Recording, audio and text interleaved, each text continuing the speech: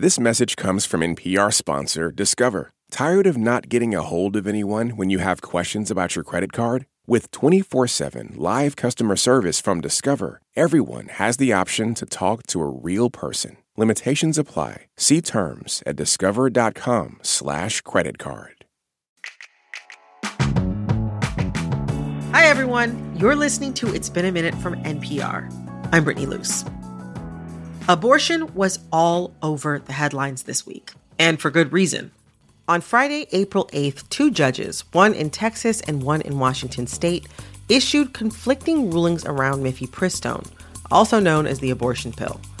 The FDA approved the drug more than 20 years ago. The ruling from Judge Kaczmarek out of a federal district court in Texas purports to stay FDA's approval of mifepristone. That's UC Berkeley law professor Khiara Bridges. At the same time, a federal district judge in Washington state issued a ruling that required the FDA to make mifepristone available in 18 jurisdictions that had challenged restrictions on the use of mifepristone. So that's why these rulings are diametrically opposed to one another. But here's the thing. Although Judge Kaczmarek is in Texas and although Judge Rice is in Washington, they're federal district courts. So this isn't actually a matter of state law at all. This is about federal law. The Department of Justice almost immediately appealed the Texas ruling. And since then, the Fifth Circuit Court of Appeals has ruled that mifepristone will remain available, but with new restrictions. What's so remarkable about this Texas ruling, and what pathways does it create for expanding abortion bans across the country? It's unprecedented. I'm unaware of any instance in which one judge revoked FDA approval. We're sort of in a lot of legal uncertainty about what happens next. Khiara made headlines in 2022 after she spoke out against the passing of Dobbs versus Jackson, which ruled that the United States Constitution does not guarantee a right to abortion. But today, Khiara joins us to talk about how this new ruling ties back to the Dobbs decision. And what Judge Kaczmarek's ruling simply does is to build on the uncertainty that the Dobbs decision established. And she invites us to think more deeply about how this issue divides us. As somebody who believes that abortion rights are essential to human dignity, and talking to somebody who believes that, abortion is murder, I think that we can find a common ground. That's coming up.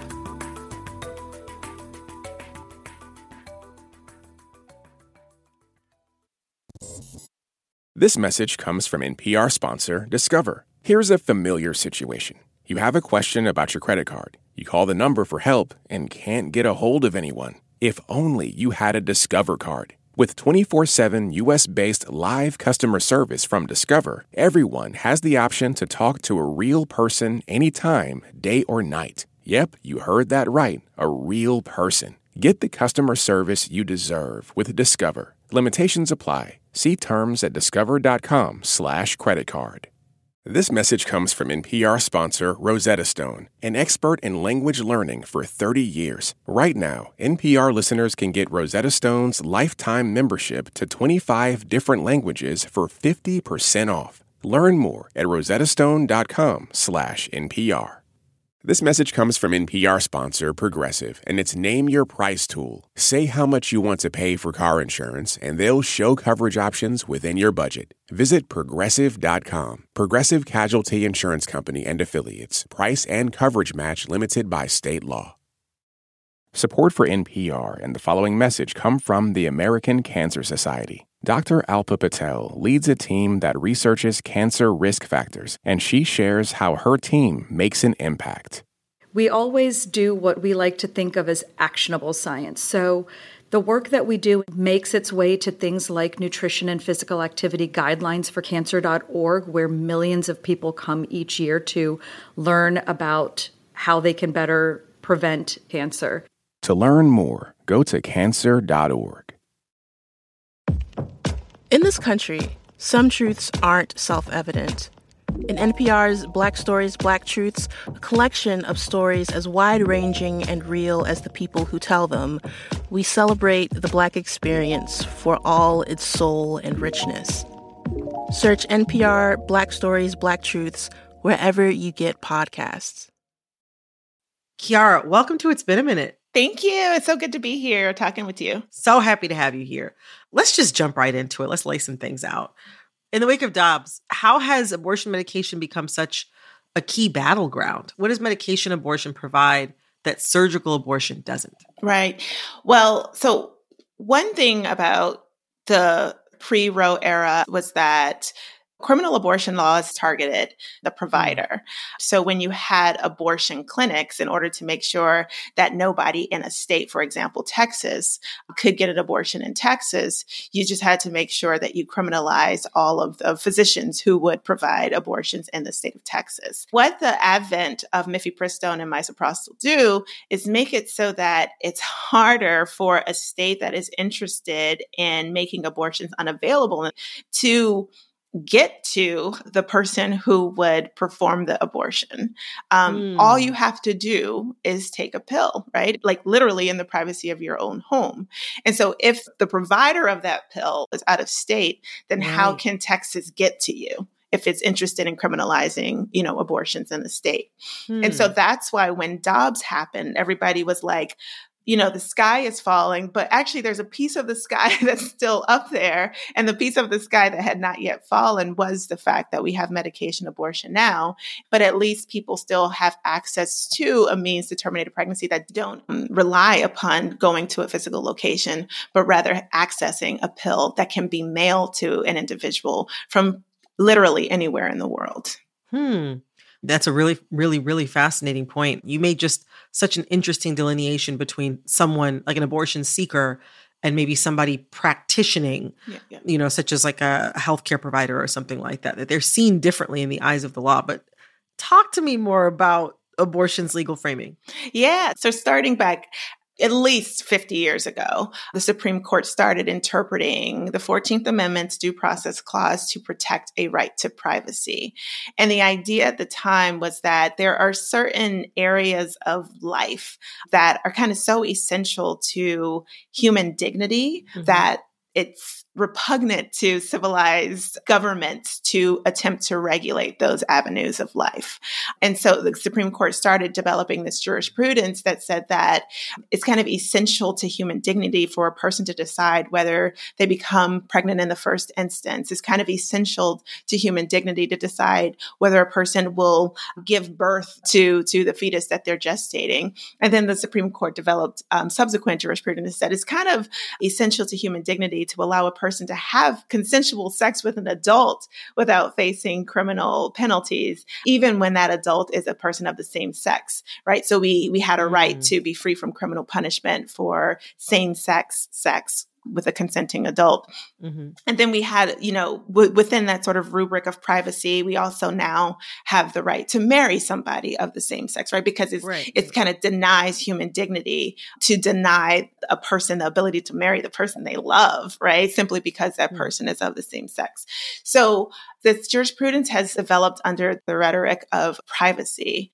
I wonder, thinking back to this recent ruling in Texas around abortion medication, what about the Texas judge's rationale could threaten other rights that fall under that category of privacy? Let me just be clear. It's not Judge Kacsmaryk's ruling that jeopardizes other privacy rights. Rather, it is Dobbs that jeopardizes other privacy rights. And what Judge Kacsmaryk is doing is simply building on the foundation that Dobbs established. Dobbs said that the right to privacy that has existed, specifically the right to terminate a pre-viability pregnancy that is protected under the right of privacy, the Supreme Court said, nah, that doesn't exist anymore. When we said that 50 years ago, we were egregiously wrong.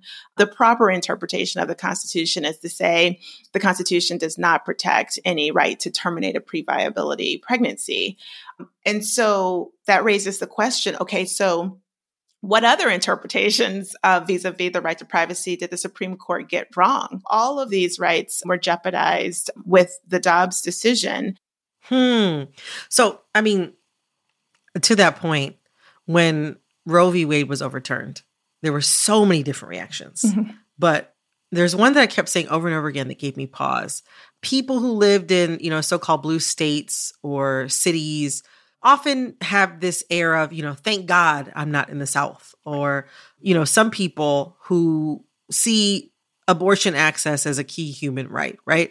They might even dismiss the South altogether as backwards because they felt like even if abortion access is lost in one area of the country, it's not going to be lost for me. It's a sentiment I hear in New York often enough, right? I wonder, have you heard this sentiment yourself? And what would you say in response to someone who believes that kind of thing? Yeah, absolutely. So I live in California, and one of the first things that our governor did, Gavin Newsom, one of the first things that he said was like, California is going to be a reproductive justice haven, right? We're going to be like an abortion safe state. Right. There's been this sense that it's kind of red versus blue, right? And not only are we safe in blue states, but also blue states can help folks in red states access the procedures and the healthcare that they need.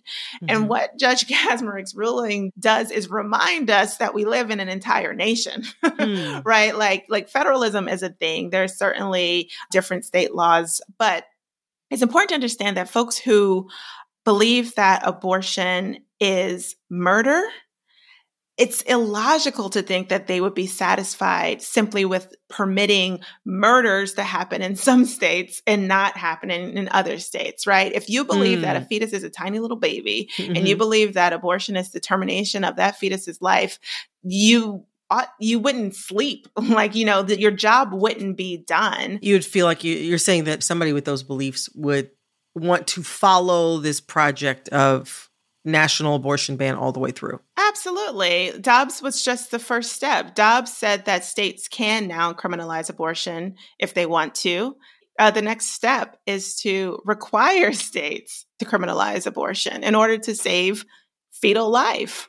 So Kacsmaryk's ruling is consistent with saying that the United States is a nation that finds the termination of fetal life abhorrent, and in no jurisdiction in the United States will it be legal to terminate a pregnancy without criminal consequences.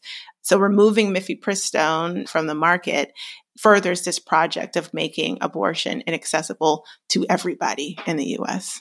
You mentioned that we need to remember that we're like a whole country.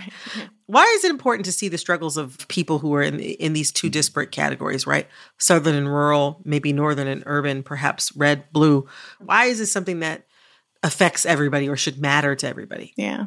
I think it's lack of imagination to see how all of the things that we're witnessing within just the last 2 years are linked. Abortion is sort of framed as an issue of like a feminist issue, like a women's issue. And the attacks on trans people sort of concerned as a LGBTQ issue. And then the attacks on critical race theory is kind of understood as a racial justice issue. If we see the thread that connects them, we'll see that racial justice is connected to freedom from sexism and misogyny, which is connected to freedom from transphobia and cisnormativity. And I think it's a valuable project to see how all of those things are linked. I think that we're engaged in this moment where specifically the Republican Party is interested in a project of restoring a world that used to exist. And this was a world that they think used to exist. It's this project of restoring this imagined past that will be harmful to pretty much everybody who's not a cis white man without any disabilities and with some degree of class privilege. I have one last question. We speak to all of America on this show, right? There's going to be people listening who believe that abortion is a human right. There are going to be people listening who don't think that. Right. I imagine that you spend a lot of time in your line of work talking with people from both camps, but I wonder, what do you say about this moment to people who want to expand abortion bans? As somebody who believes that abortion rights are essential to human dignity, and talking to somebody who believes that, abortion is murder, I think that we might save babies by ensuring that pregnant folks And new parents have the things that they need in order to ensure that their babies are healthy, like clean water, housing, like healthcare, clothes, formula, or the ability to breastfeed, right? Like that'll do babies some good, right? We can find a common ground, and that common ground would be in investigating other ways that we can ensure that fetuses are healthy, that babies are healthy, and that the people who are creating these lives have what they need to competently and beautifully and wonderfully support the lives that they've created. Well, Kiara, thank you so much for coming on the show today, this week, to talk about this. This is something I know that's been on a lot of people's minds, and I feel so lucky that we got to hear from you on this. Thank you for having me. It's always a joy to be here. That was UC Berkeley law professor Khiara Bridges.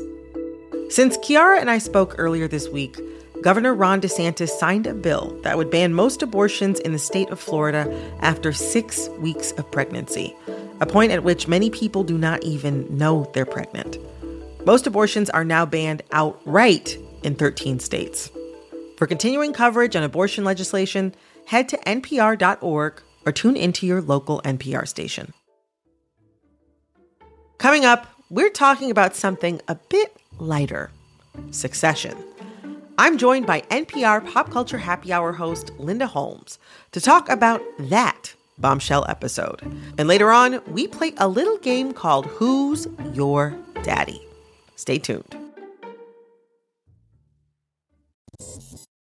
This message comes from NPR sponsor Teladoc Health. There are lots of reasons for wanting to be healthy. Family, work, living a fuller life. Teladoc Health understands. Whether you have diabetes, high blood pressure, or just need to manage your weight, Teladoc Health can help. Visit teladochealth.com/whatsyourwhy for more information. That's TELADOC health/whatsyourwhy.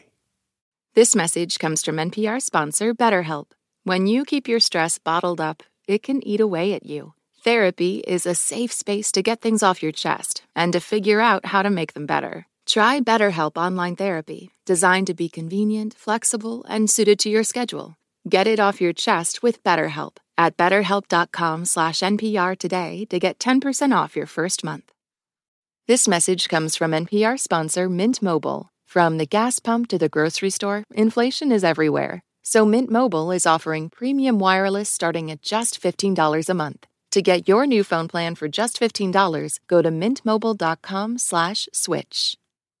This message comes from NPR sponsor Vuori. Jump into a new perspective on performance apparel. Vuori makes products that stand the test of time and hope to inspire others to live vibrant, healthy lives, empowering your best life in clothing that can be worn for just about any activity from running to yoga. Visit Vuori.com/NPR to receive 20% off your first purchase and enjoy free shipping on any U.S. orders over $75. Discover the versatility of Vuori clothing. Last year, over 20,000 people joined the Body Electric study to change their sedentary, screen-filled lives. And guess what? We saw amazing effects. Now you can try NPR's Body Electric Challenge yourself. Listen to updated and new episodes wherever you get your podcasts.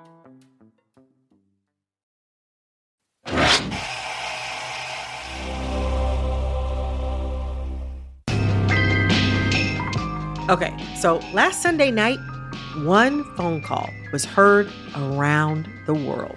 Hey, Roman. Yeah. Hey, your dad is very sick. He's very, very sick. What? I'm talking, of course, about HBO's Succession. It's Tom. Is apparently Dad's sick. What do you mean he's sick? Like sick? Like What's going on? Tom? Tom, are you still there? Is he okay? And for those of you who have been hiding under a rock, I am about to talk about what happened in that episode. So do with that information what you will. But this phone call was the basis for what I think was one of the greatest episodes of television I've ever seen. For context, Succession is about a billionaire father, his 4 kids, and who will succeed him as the head of his company when he dies. Well, this past Sunday, the father, Logan Roy, died. And what's extraordinary is that you don't see the death. You hear about it through a long, real-time phone call with his kids. You're a good man. You're a good dad. You're a very, very good dad. You did a good job. No, I'm sorry, I don't know how to do that. I can't. Your turn. Am I by his ear? Yeah, you're by his ear. For fans of the show, it was shocking and devastating. And for me, it subverted everything I expect to see when a main character passes away. And that is also true for Linda Holmes from NPR's Pop Culture Happy Hour. Linda and I are getting into what happened and why this episode of Succession mirrors how we experience death in the real world. Ooh, Linda. Brittany. Welcome to It's Been a Minute. I'm so excited to have you here to talk about this today. I'm so excited too. So, Linda, I think for many people, the quick way to describe what happened in this episode is like, WTF, Logan's dead. Yes, exactly. No more kisses from daddy. No more kisses from daddy, which I think for those of us who strive for emotional health, probably a good thing. But for the Roy children, who are still very much caught up in this intense emotional family dynamic that is just so unhealthy, it's hitting them really hard. I have to say, like, the show has kind of teased health issues for him since the very first episode, like throughout the entire run of the series. Yes. And still, to me and to many other viewers, this death felt surprising. How do you think they managed to pull that off? I think they tried very hard to make the death an extraordinary event that happens on an ordinary day and in an ordinary way, which is you get a cell phone call with bad service. And that is how they began to get this information. And so the death wasn't tipped in the same way that deaths are often tipped. I'm sure that you, like me, have frequently watched a movie or television show and said to yourself, that guy's dead. Oh, that guy is so dead. Yes. You know, and it's like the minute somebody starts to say, like, I'm really looking forward after this mission to getting back to my family. Here's a picture of my kids. It's never like, gonna see them you again. are extremely dead. You're the deadest dead that's ever deaded. And I think that this didn't, they didn't give Logan a lot of really interesting last words. Kind of the last time you saw this incredibly, I'm not afraid to say this iconic character. The last time you see him, he's stomping up to his plane, the same as always, and then you just never see him again. And it's just not the way TV deaths usually work. No, you're absolutely right. And because of that, I think it caught so many viewers off guard. And I think for me, the thing that felt so much like a departure is that we don't see the death happening. The viewers, like the Roy children, don't get to have a last conversation with Logan or see the death happen. It's all off screen. How does Succession go against this expectation of a visible death? And why does that feel so different? Well, I think because you don't see Logan die, you really are put in the position that they are in. You experience that death as they do. And I think that what Succession does that is different is they've held back all season things that you don't see, things that you just experience through finding out about them or having someone talk about them. I think it gets at how frustrating and incomplete and unresolved most deaths are and how unresolved the relationships usually are. I mean, he is perhaps the most hateable person on Succession, which is a show full of literally only hateable characters. Yes. And yet people cried watching the episode, including, a couple people on our team. One of our producers said that the reason he cried was because of the, I love you, but I can't forgive you moment. Yes. I love you, Dad. I can't forgive you. Yeah, but I it's okay. And I love you. It's so related, I think, to what it's like to grieve someone that you love, but also hate, or also at the very least have a difficult relationship with. For a show about a family that is not at all relatable to normal people. These are mean, evil, billionaire, failed children.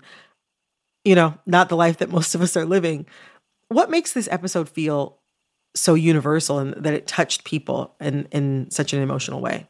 People can't relate, in most cases, to the death of your father, who is a monomaniacal billionaire, right? Mm-hmm. But they can relate to having very complicated relationships with people who die.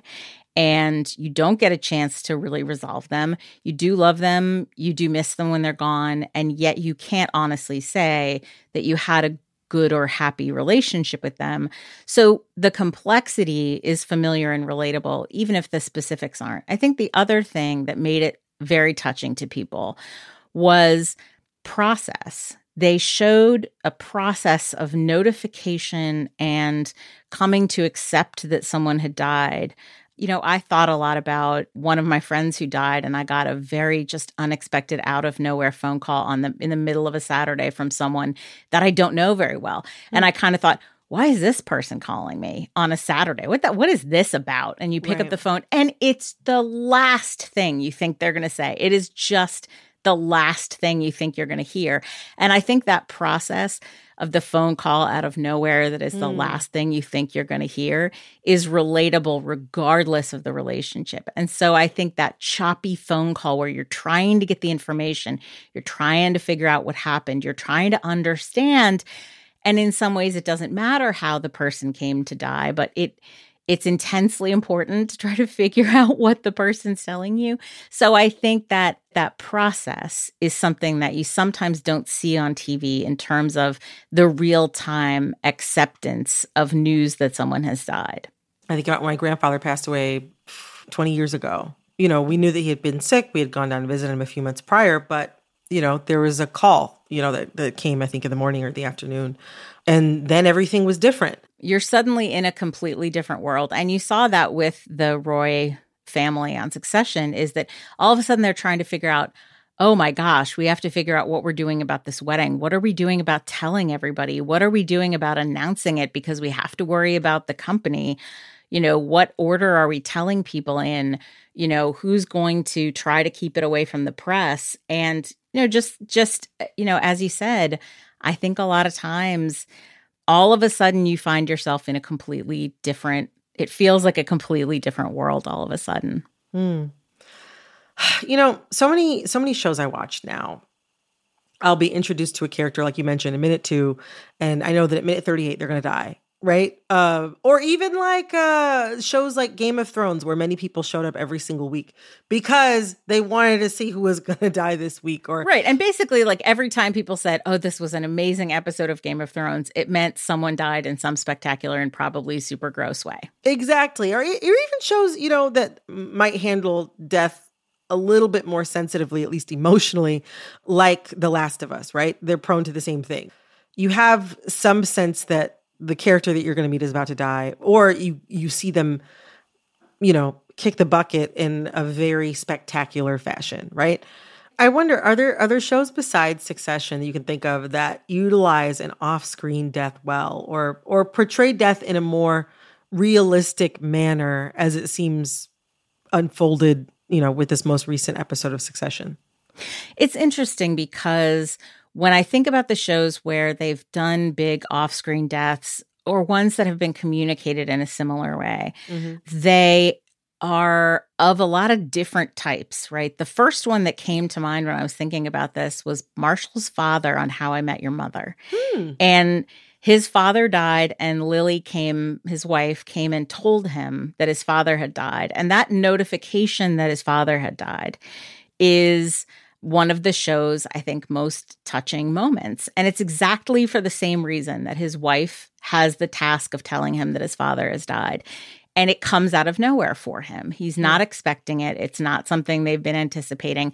And to tell you the truth, Brittany, you can go all the way back to Sesame Street telling Big Bird that Mr. Hooper died because it happens off screen because it was the actor. And frequently the ones where it's the actor are ones where it takes place off screen. Nicholas Colasanto on Cheers and things like that.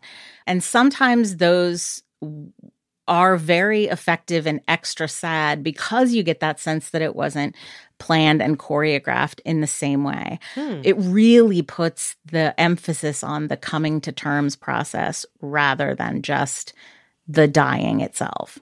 Well, weren't expected to talk about Big Bird, were you, Brittany? I was not expecting to talk about Big Bird today. Well, I mean, you have my full agreement. I think the episode itself was a stunning piece of writing and acting, and thank you so much for coming to talk with me about it. But on the topic of TV dads, Linda, would you mind sticking around for a little game? Oh, always, always. Okay, so we are going to play a special game called Who's Your Daddy? In honor of Logan Roy, rest in peace, we're going to be talking TV dads. Okay, so this is how the game's going to work. I'm going to give you 3 TV dads and 3 scenarios, and you have to pick who you'd want to stand in as a dad in each. And each dad you choose gets a point. So you can choose one dad as many times as you want, okay? Oh, I see. Yes. So our dads of the day are Homer Simpson, famous cartoon dad. Son, a woman is a lot like a refrigerator. Tony Soprano, famous mobster dad. There's an old Italian saying, you up once, you lose 2 teeth. And Joel from The Last of Us, zombie-killing former contractor dad. You get your homework done? Fractions? All right, are you ready to play, Linda? I am. Okay, all right. Scenario number 1. You are buying your first car and you need help negotiating with the salesperson on your monthly payment. Which dad are you calling up for help and why? Okay, if Homer does the negotiation, I'm going to wind up paying twice as much as the guy wanted to charge me originally. If Tony handles the negotiation, the guy's going to end up dead. Fair. And if Joel handles the negotiation, he's going to wind up spiriting me away to a different car dealership entirely to get a totally different car because getting this car is not safe. I think given these choices, in the hopes of a more protective man of few words who would perhaps trust me to do my own negotiating unless it was absolutely necessary for him to step in, I'm going to take Joel. Thank you. Me, myself, personally, I would have taken Tony. I mean, it makes sense. I am a stickler for a deal. So, there you go. First scenario. After this scenario, right now, we got Joel from The Last of Us at 1 point. Everybody else, zilch. Okay, are you ready for scenario number 2? I am. All right, okay. You're showing up at the block party and you have the opportunity to grill alongside one of these dads. Which dad would you want as your co-grill master? Do you want Joel from The Last of Us? Do you want Tony Soprano? Or do you want Homer Simpson? I don't think I would want to. I have an aversion to grilling around Tony Soprano just because. Wow. I know. This is like the most. I feel like I'm eschewing Tony Soprano for no good reason except that he's an unrepentant murderer. But I think that big reason. In some ways, Homer loves nothing better than food. And I feel like maybe to share a grilling experience with Homer Simpson would be the most interesting, even though I might not actually eat the resulting food. But I think going to a block party with Homer would probably be highly entertaining. So it's all experiential for you, not necessarily culinary. It's all experiential. I know how to grill a hot dog. You know what I mean? Yeah. I don't want to follow around a mafioso and worry that he's going to get in a fight. And I don't want to bring a raggedy apocalypse survivor around because I don't know what he's going to tell people about what we've been doing. We've been going around doing various dangerous things. I don't want him to talk about all the terrible things that we've seen. So I think what I'm ultimately going to do is I'm going to take Homer to the block party because he might embarrass me. He might embarrass himself. But if there's good food around, he's going to make sure that I don't miss it. That's fair. And also, too, he's like a beer guy. And I feel like beer, cookout, I feel like that kind of goes, he's kind of like a... He's going to be in his element. He's going to be in his element. He's a chill guy. Okay, fair enough. All right. So far, we have 1 point for Joel, 1 point for Homer. Going into our third scenario, you are showing up late at the house past curfew. Which dad would you want waiting for you in the living room with a single lamp lit? Homer, Tony, Joel. Well, this has to be Homer because Tony is going to murder either me or someone else. Fair. Joel is going to have been traumatized by worrying about what might happen to me because he has seen so many terrible things. He's truly going to be awake thinking, I was afraid that you got eaten by space monsters. And that's going to be very stressful for him. I don't want to do that to him. I definitely don't want to deal with Tony Soprano. So I'm going to go with Homer, who I think is barely going to remember that I even had a curfew and is probably going to be so concerned about something else entirely having nothing to do with me that he might originally start yelling at me, but I will be able to distract him by like throwing a ball of aluminum foil in the air. All right. Well, based on this, our final score, 1 for Joel from The Last of Us and 2 for Homer Simpson of The Simpsons. Based on this, the best TV dad, our daddy of the day, is Homer Simpson. There we go. Yeah, I think if you compare him to a mafia guy and traumatized apocalypse survivor, then I'm not that surprised. Like, you know, that's a pretty chill dad, relatively speaking, even if completely incompetent. Wow, chill dads for the win. Well, I think we've all learned a lot today. Linda, thank you so much for coming on It's Been a Minute today and talking to me about Logan Roy and a host of other TV dads that we all know and love, possibly fear. Thank you, Brittany. Anytime. That was Linda Holmes, host of NPR's Pop Culture Happy Hour. This episode of It's Been a Minute was produced by Barton Girdwood, Alexis Williams, Liam McBain, Corey Antonio Rose. It was produced and edited by Jessica Mendoza. Our intern is Jamal Michelle. It was edited by Jessica Placzek.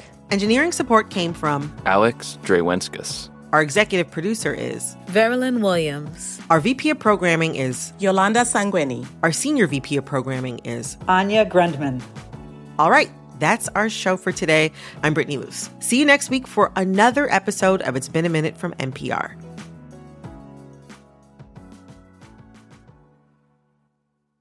This message comes from NPR sponsor Viking, committed to exploring the world in comfort. Journey through the heart of Europe on an elegant Viking longship with thoughtful service, destination-focused dining, and cultural enrichment on board and on shore. And every Viking voyage is all-inclusive with no children and no casinos. Discover more at Viking.com. Support for NPR and the following message come from IXL Online. Is your child asking questions on their homework you don't feel equipped to answer? IXL Learning uses advanced algorithms to give the right help to each kid, no matter the age or personality. One subscription gets you everything. One site for all the kids in your home, pre-K to 12th grade. Make an impact on your child's learning. Get IXL now. And NPR listeners can get an exclusive 20% off IXL membership when they sign up today at IXL.com/NPR. All that sitting and swiping, your body is adapting to your technology. Learn how and what you can do about it. I really felt like the cloud in my brain kind of dissipated. Once I started realizing what a difference these little breaks were making, there's no turning back for me. Take NPR's Body Electric Challenge. Listen to the series wherever you get your podcasts.